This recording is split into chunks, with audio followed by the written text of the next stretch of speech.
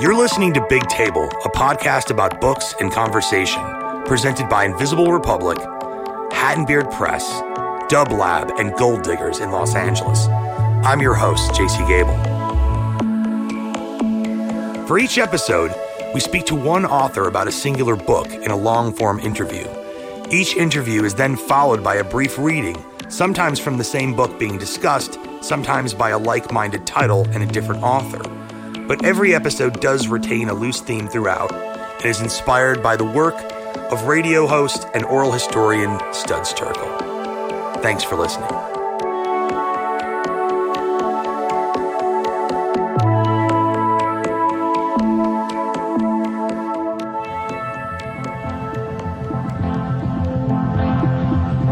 Growing Up Underground, published by Princeton Architectural Press, is no ordinary memoir and no chronological trek through the hills and valleys of legendary art director, educator, and design critic Steven Heller's colorful life. Instead, it's a coming-of-age tale whereby, with luck and circumstance, he finds himself in certain curious places at critical times during the 1960s and 1970s in the counterculture of New York City.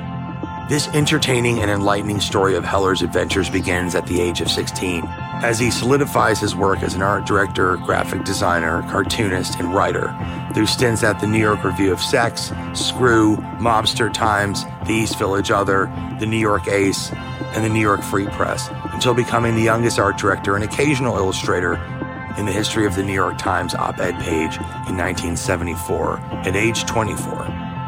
Since then, Heller's design palette has not only expanded greatly, but he's also over time become one of the most prolific writers on the history of graphic design.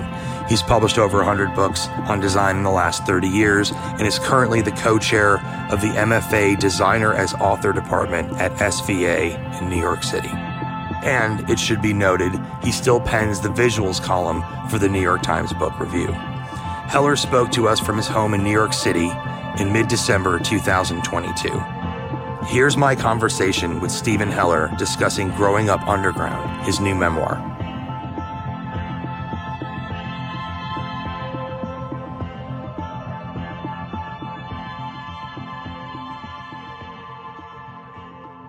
The title has a really, kind of unique kind of phraseology that is almost like a badge of honor. And I think in the book you even say that it's Richard Farina inspired.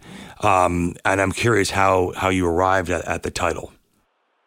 Well, I had done a story called A Youth in the Youth Culture. And I didn't know where it went. By that I mean it was published, I think, in UNLC originally many years ago. And somebody digitized it, and every time I'd go in looking for a copy of that story, because people were asking me for it, I would go to this website that I Googled, and I would Google Youth Underground, Youth Counterculture, because I forgot what the headline was. And through that process of trying to find my own work online, I came up with Growing Up Underground. It just kind of flew in to my head. And I thought if I ever do a memoir of that period, that would be the right title for it.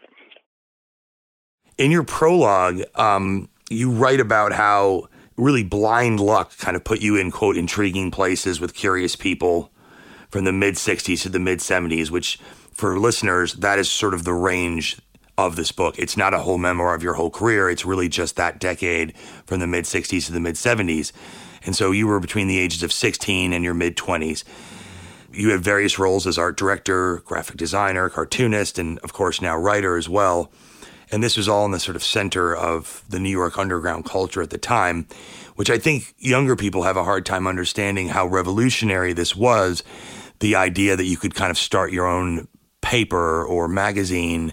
And that was partially due to the technology of the time, but also the affordability of mass media, which really only cropped up in the post-war years. And so I'm curious, just, you write about this in the book, but it seems like this was almost like a call to arms for you, that you were drawn to all this because you didn't just work at one of these publications.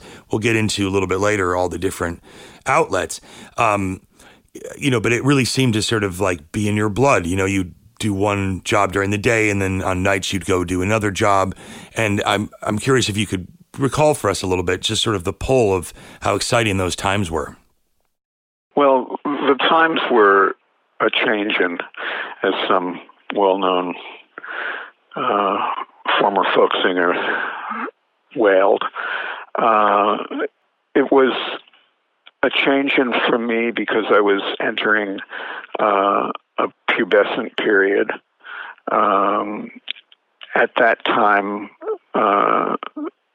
there was a lot of focus on young people. The ability to take part in be-ins or boulevarding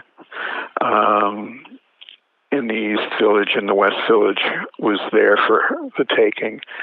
And it made me feel like I belonged to something, even though I've always followed that Groucho Marx joke. I'd never join a club that would have me as a member.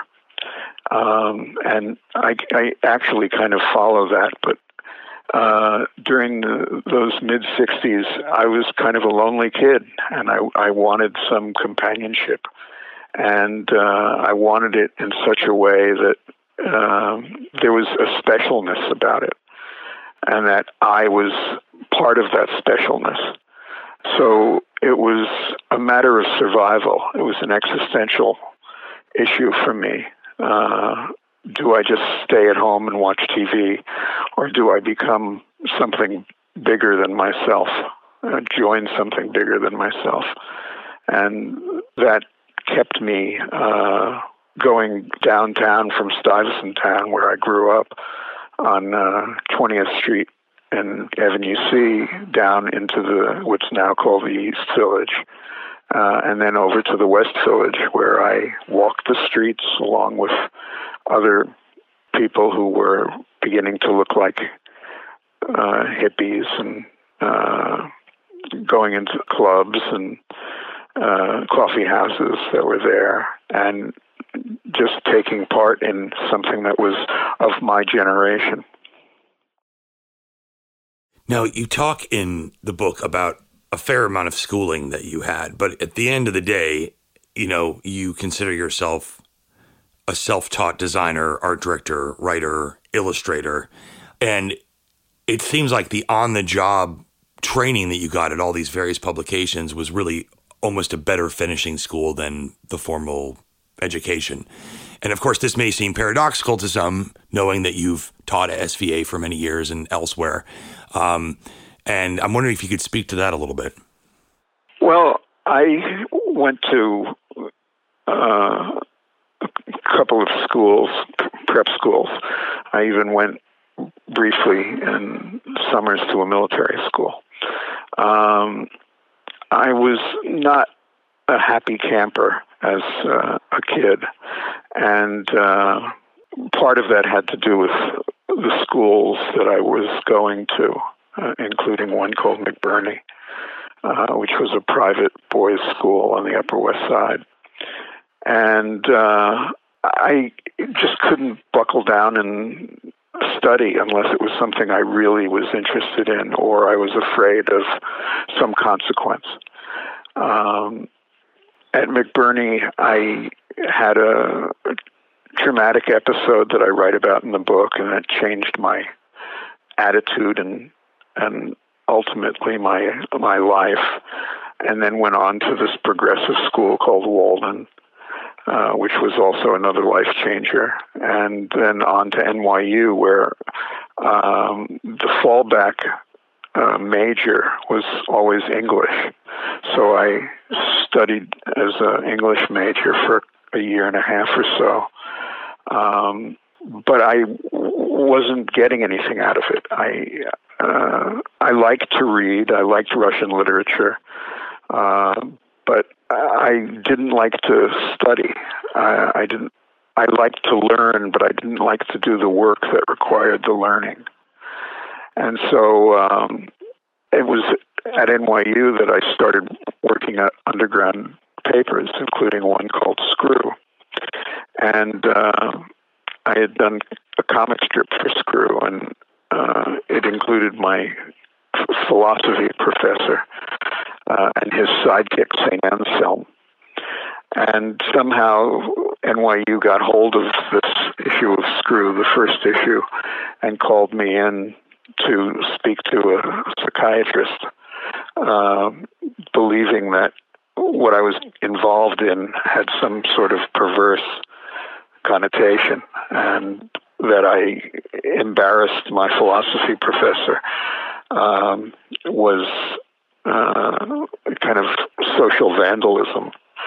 And they were going to throw me out if I didn't take some sessions with this shrink, which I refused to do. So I got thrown out, and I ended up trying to preserve my draft status as a student, and got into School of Visual Arts, where I run graphic programs, MFA programs now. And I never went to class here. It was a great opportunity to learn from some terrific masters, including Harvey Kurtzman. But I just couldn't concentrate. I couldn't be a student. And I wasn't, in my opinion, a very good artist to begin with. I was in the illustration and cartooning department. So I just worked. I got jobs by luck. I became an art director my third week into doing mechanicals for the New York Free Press. Pure luck. Knew nothing about what I had to know. I learned from a printer how to do the things that were necessary to do to get a newspaper out the door and onto a press. And so I continued to kind of teach myself or allow people to teach me. Brad Holland, great American illustrator, I devote a chapter to him in the memoir as my mentor.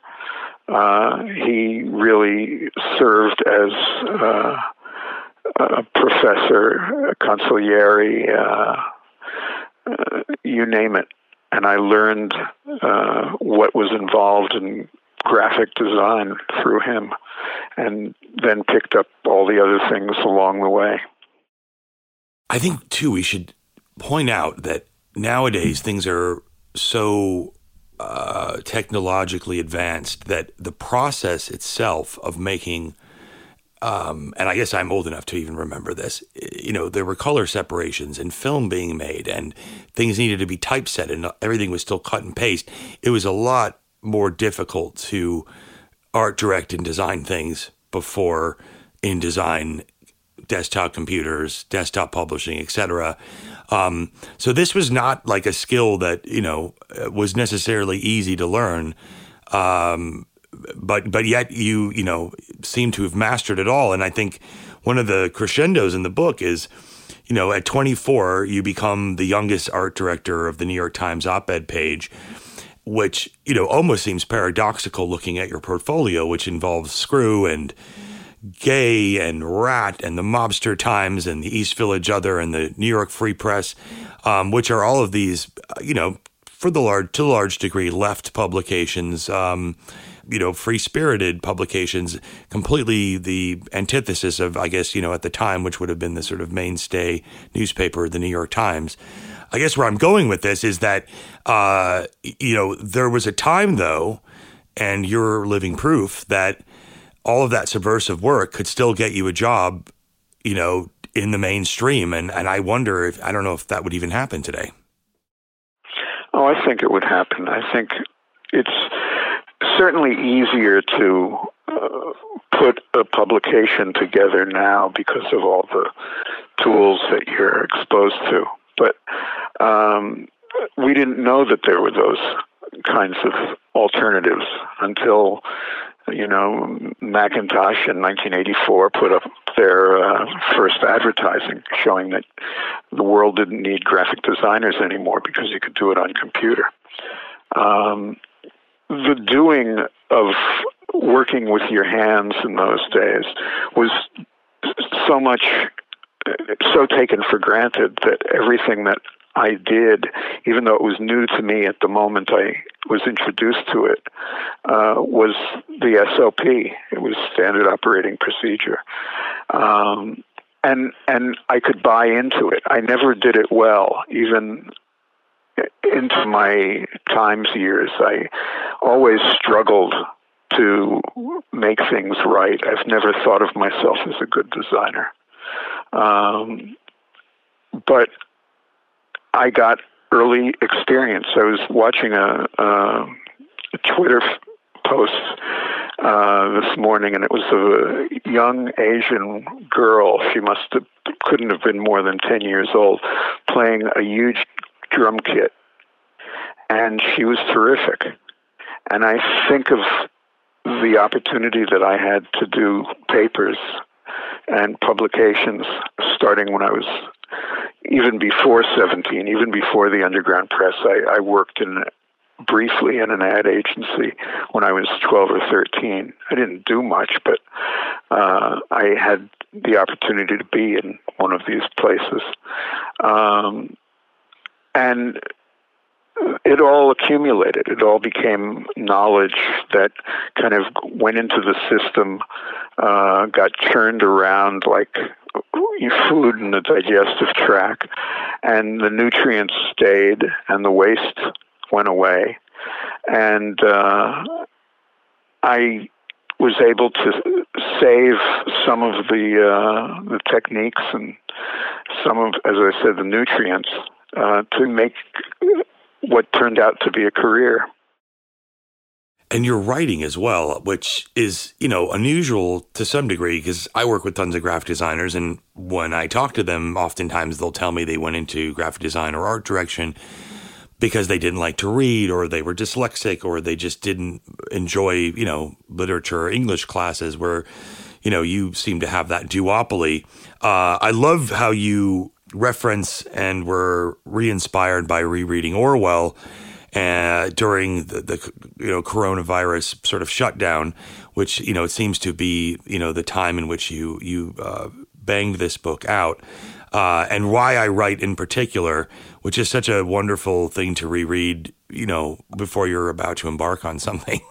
But one passage stood out to me where you said, the motivation to write for you initially was born out of what you called night terrors, which you jokingly write stopped, quote, thanks to a nightly anti-demon pill.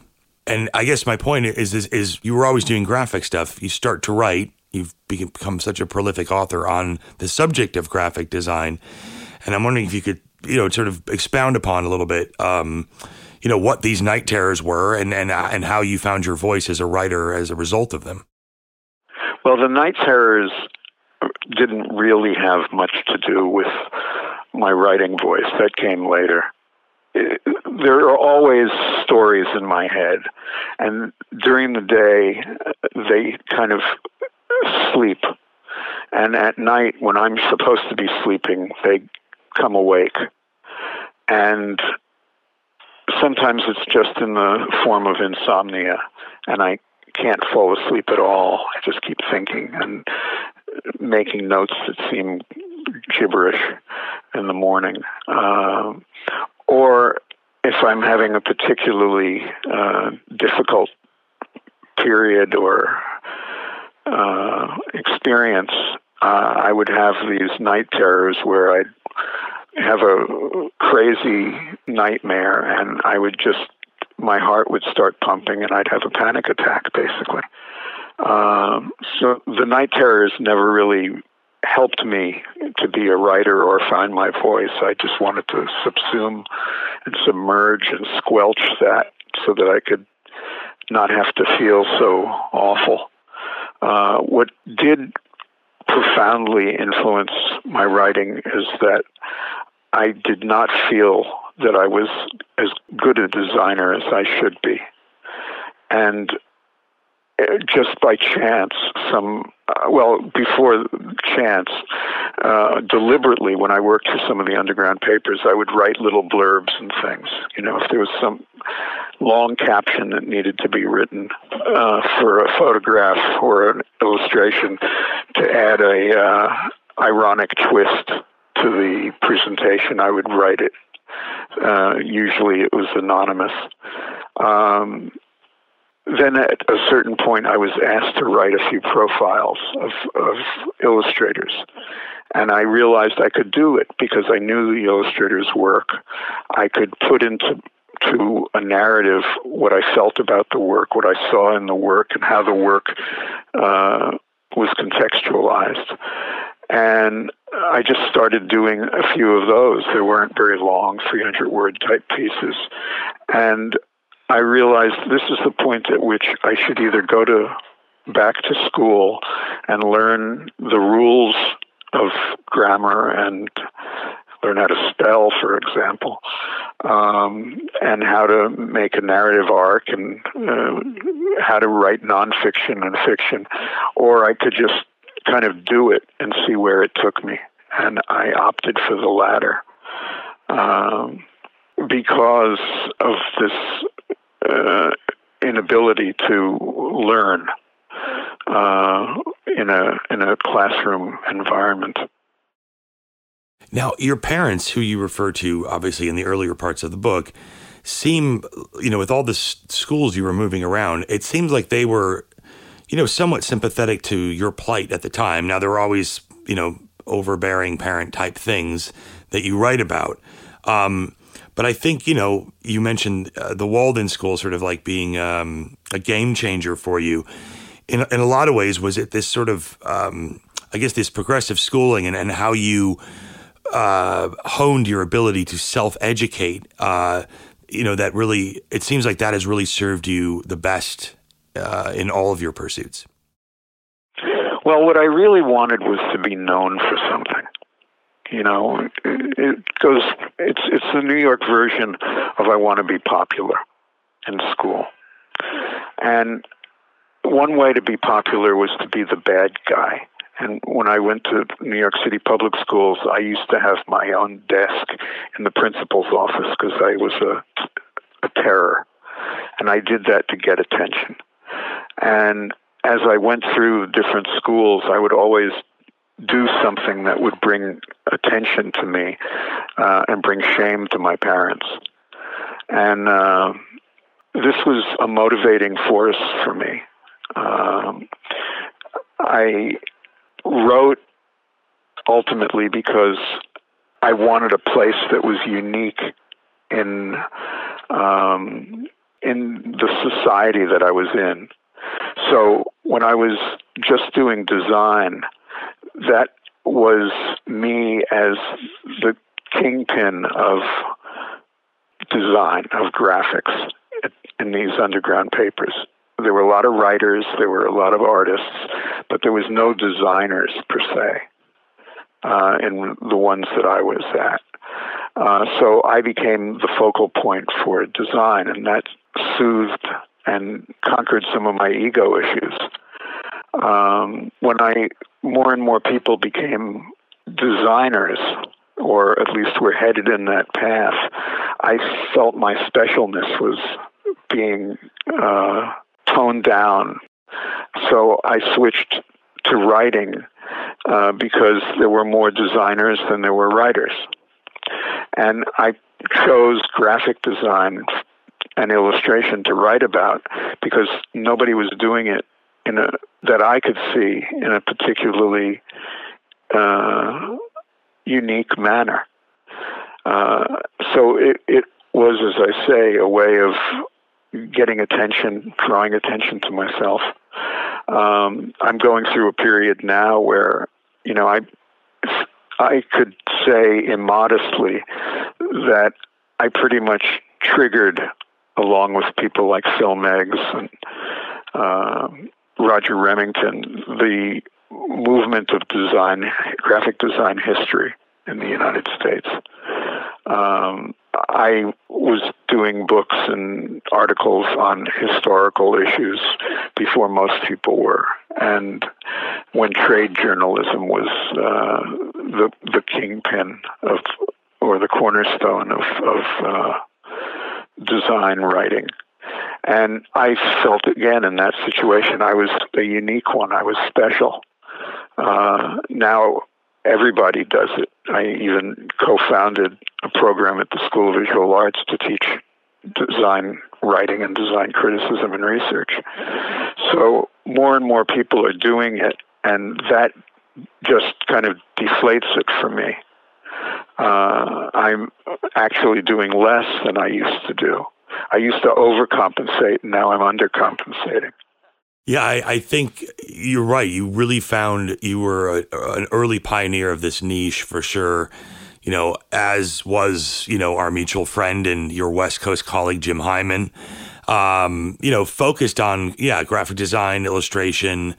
And I think sometimes it takes a certain amount of years before this stuff becomes historical, but I think you were very apt in sort of realizing that these histories are important. And just personally, I learned a lot about this stuff from reading you.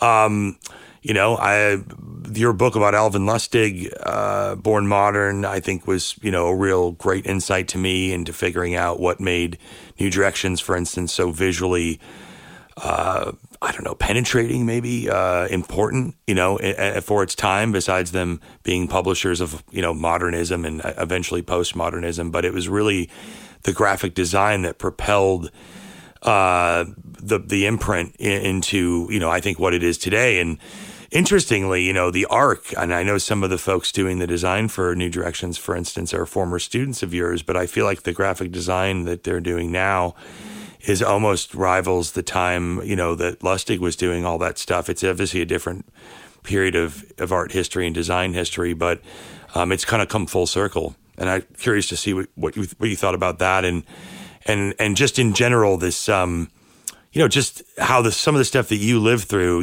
it sometimes takes 50 years for the museums to sort of take note and it to become, quote, art history. Yeah, when I started writing about this stuff, most design historians, critics, stayed away from it. It was, commercial suicide or academic suicide to do your scholarly work on commercial products. Russian constructivism, Dada, surrealism, and all these kind of avant-garde movements that had commercial or at least mass-produced elements to them, publications, books, magazines, posters, things like that. Those were kind of getting through the gatekeepers of art history, but they weren't making the case for the extension or the continuum of that history into, say, the underground press or other things that were very much like it. Fluxus was considered marginal to art historians, and I wanted graphic design in its most commercial form to be looked at as, in part, art.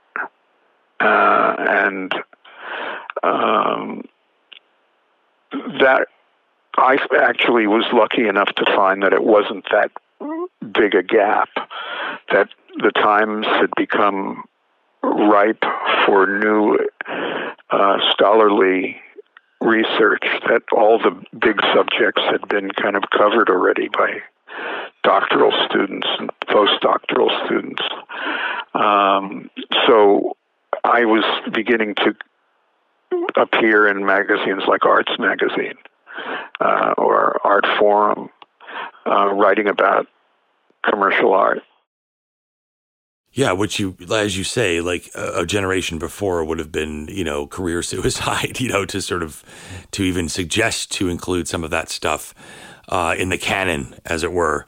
One other interesting thing about you that I didn't know until reading the book, but just maybe assumed for pure, just kind of stereotypical reasons, is that you have never really done any drugs. You don't smoke. And yet you were, a part of all of these underground publications where I'm sure a lot of that was going on. So, you were sober, throughout all of this. And, I don't remember who said it, but, that phrase, if you remember the 60s, you weren't there. I can't remember who said that. But you were there and you were sober, and that was highly unusual for, I'm sure, a lot of your cohorts at the time. And I'm wondering if, you could sort of speak to that a little bit too, because, I think a lot of people associate a lot of the publications you worked for as part of the sex, drugs, and rock and roll era. And, maybe there was some sex and rock and roll, but there was no drugs. Well, it becomes stereotyped, and sex, drugs, rock and roll, drop in, drop out, various phrases that get used and then co-opted were help mold people's perceptions of what went on. But there was, when people were working on the papers, sure, some of them smoked dope to stay awake or because it became habitual in some fashion or other. But it wasn't necessarily the case that it was totally drugged out. There was more drugs, I suppose, on the West Coast with the underground comics artists than there was on the East Coast. But, at East Village Other on Paste Up Night, joints were flying all over the place. I stayed off of it because I have a very strange agreement with myself. It's kind of superstition. It's kind of irrational rationality. And that is, if I ever took a narcotic or a drug of any kind, my life would go to pot, literally and figuratively. And it was just something that, I don't know how it began. It probably began because I was, we were bombarded in the 50s and early 60s with anti-drug or anti-marijuana leaflets from school. What would happen to your brain on drugs was a commercial that happened in the late 60s, but the ideas were there, and I kind of bought into the propaganda. So I took it to heart. But I got contact highs. I acted out as though I were part of the Stone set. I was not as jolly as some of my friends who were more actively drug taking. I was kind of uptight and withdrawn, in fact. And as a shrink once told me, and I write this in the book, you should start drinking because it'll make you more social. And I did that for a little while, and it made me much more social, but it also made me much more of a fool. And I stopped drinking when I found myself in two situations. One, taking my pants off in front of Buckingham Palace one evening, and the other was running down McDougal Street without any clothes on.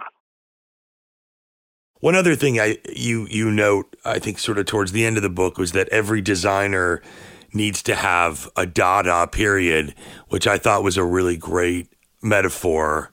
And I'm wondering if you could sort of expound upon that idea a little bit, because I think, it certainly makes a lot of sense with regards to how your, career unfolded as an art director and designer. Well, I think everybody has to have a period where they're allowed or they insist on chaos, where they insist on experimentation, where they insist on breaking rules so that they can determine what those rules really are and what they're about and why they exist or why they shouldn't exist. I think it's true of anybody in a creative field. You know, it's too easy to go to school, learn the rules, follow the rules, and be beholden to those rules. It's not a profound statement. It's just a statement of reality that, you know, there are so many art forms that either are wed to their times and look passé after a period, or are so out of their times that they are, for lack of a better term, ugly. I did a piece that got me into a lot of hot water called Cult of the Ugly, where I was taking to task what were called new wave or postmodern designers, people who were trying things that hadn't been attempted before. And I was in a mood where I wasn't in the mood for that kind of experimentation. So I found myself at odds with a younger generation. And that kind of went counter to my idea of everybody should have a Dada period. Because I was in favor of this kind of Dada chaos. But when I saw it in practice, I took a stand against it in favor of the previous Dada period. Dada, of course, is an art movement of a certain time, but the Dada as metaphor keeps changing from generation to generation. And it doesn't mean being a supporter of my personal Dada doesn't necessarily mean you accept or like all forms of Dada.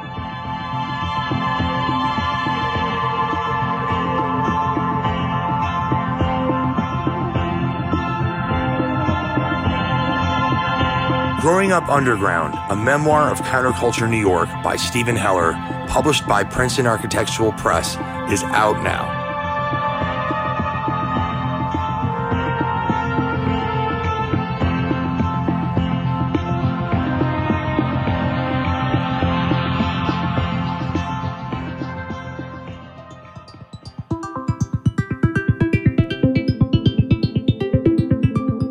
For the reading this episode, Stephen Heller will read from his new memoir.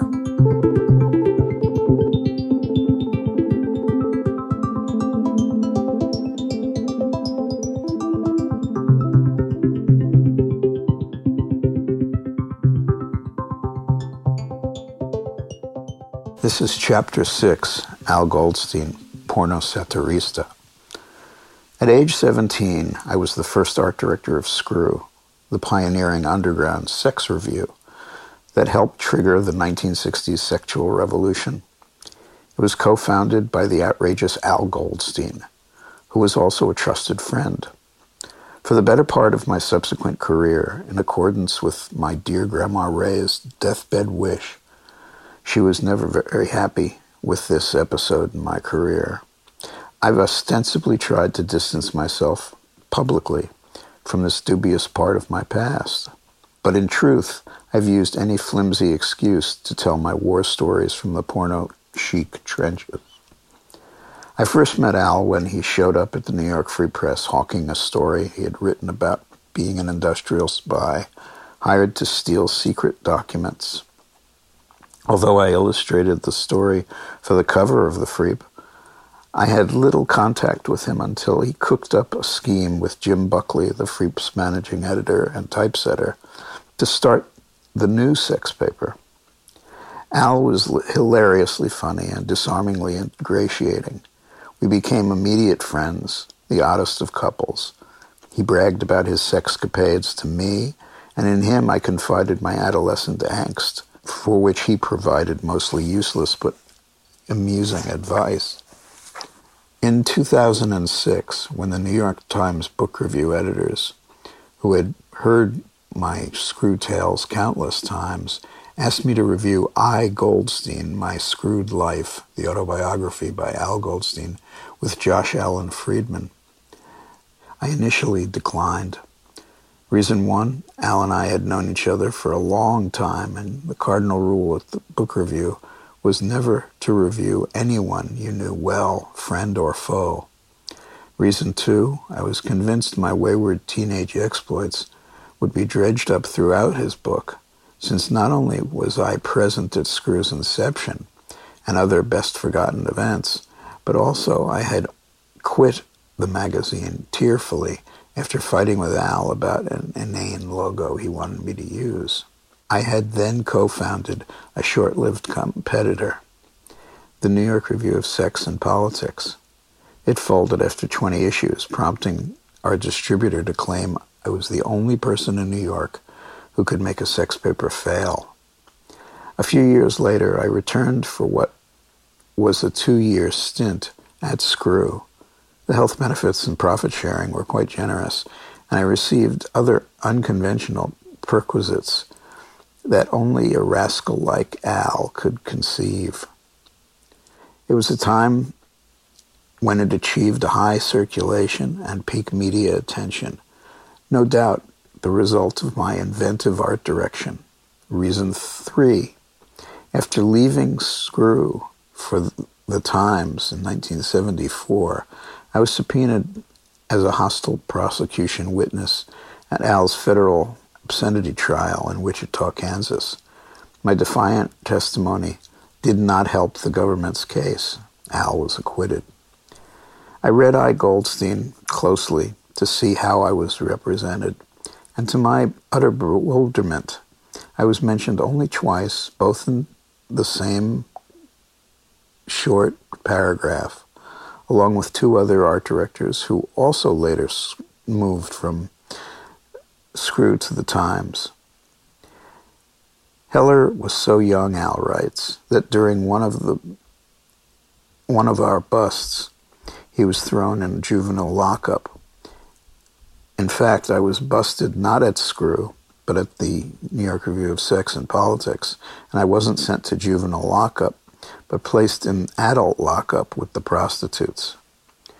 Moreover, Al says not a word about my groundbreaking typography for Screw, nor about my design for his other publications, Mobster Times, Gadget, Smut, Smut from the Past, and Gay.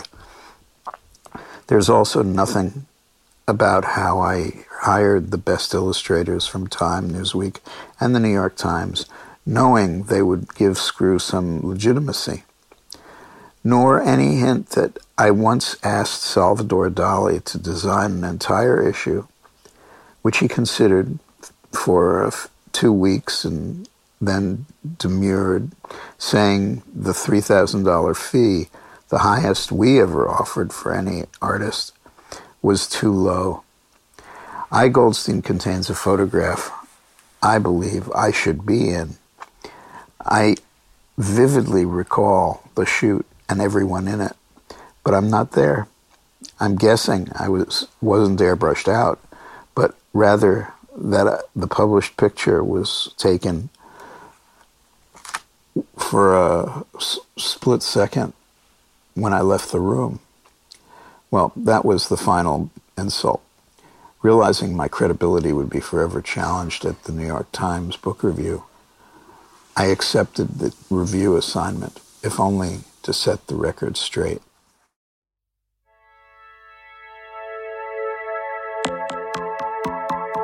To support Big Table, go to invisiblerepublic.org and click on the Big Table link. There you will find many ways to financially support this podcast, and thanks in advance. Big Table is produced and presented by Hat and Beard Press and Dub Lab in Los Angeles, and is written and edited by yours truly, J.C. Gable. Our sound designer and editor is Matea Baim. Our engineer is Jacob Ross. Special thanks to Alejandro Ale Cohen and Mark Frosty McNeil from Dub Lab for early encouragement and support, and to file sharing company WeTransfer for helping sponsor this experiment in audio storytelling. Big Table is also funded in part by Invisible Republic, a nonprofit arts organization based in Chicago, Los Angeles, and New York. You can find out more about their programming and publications at invisiblerepublic.org. Thanks again for listening.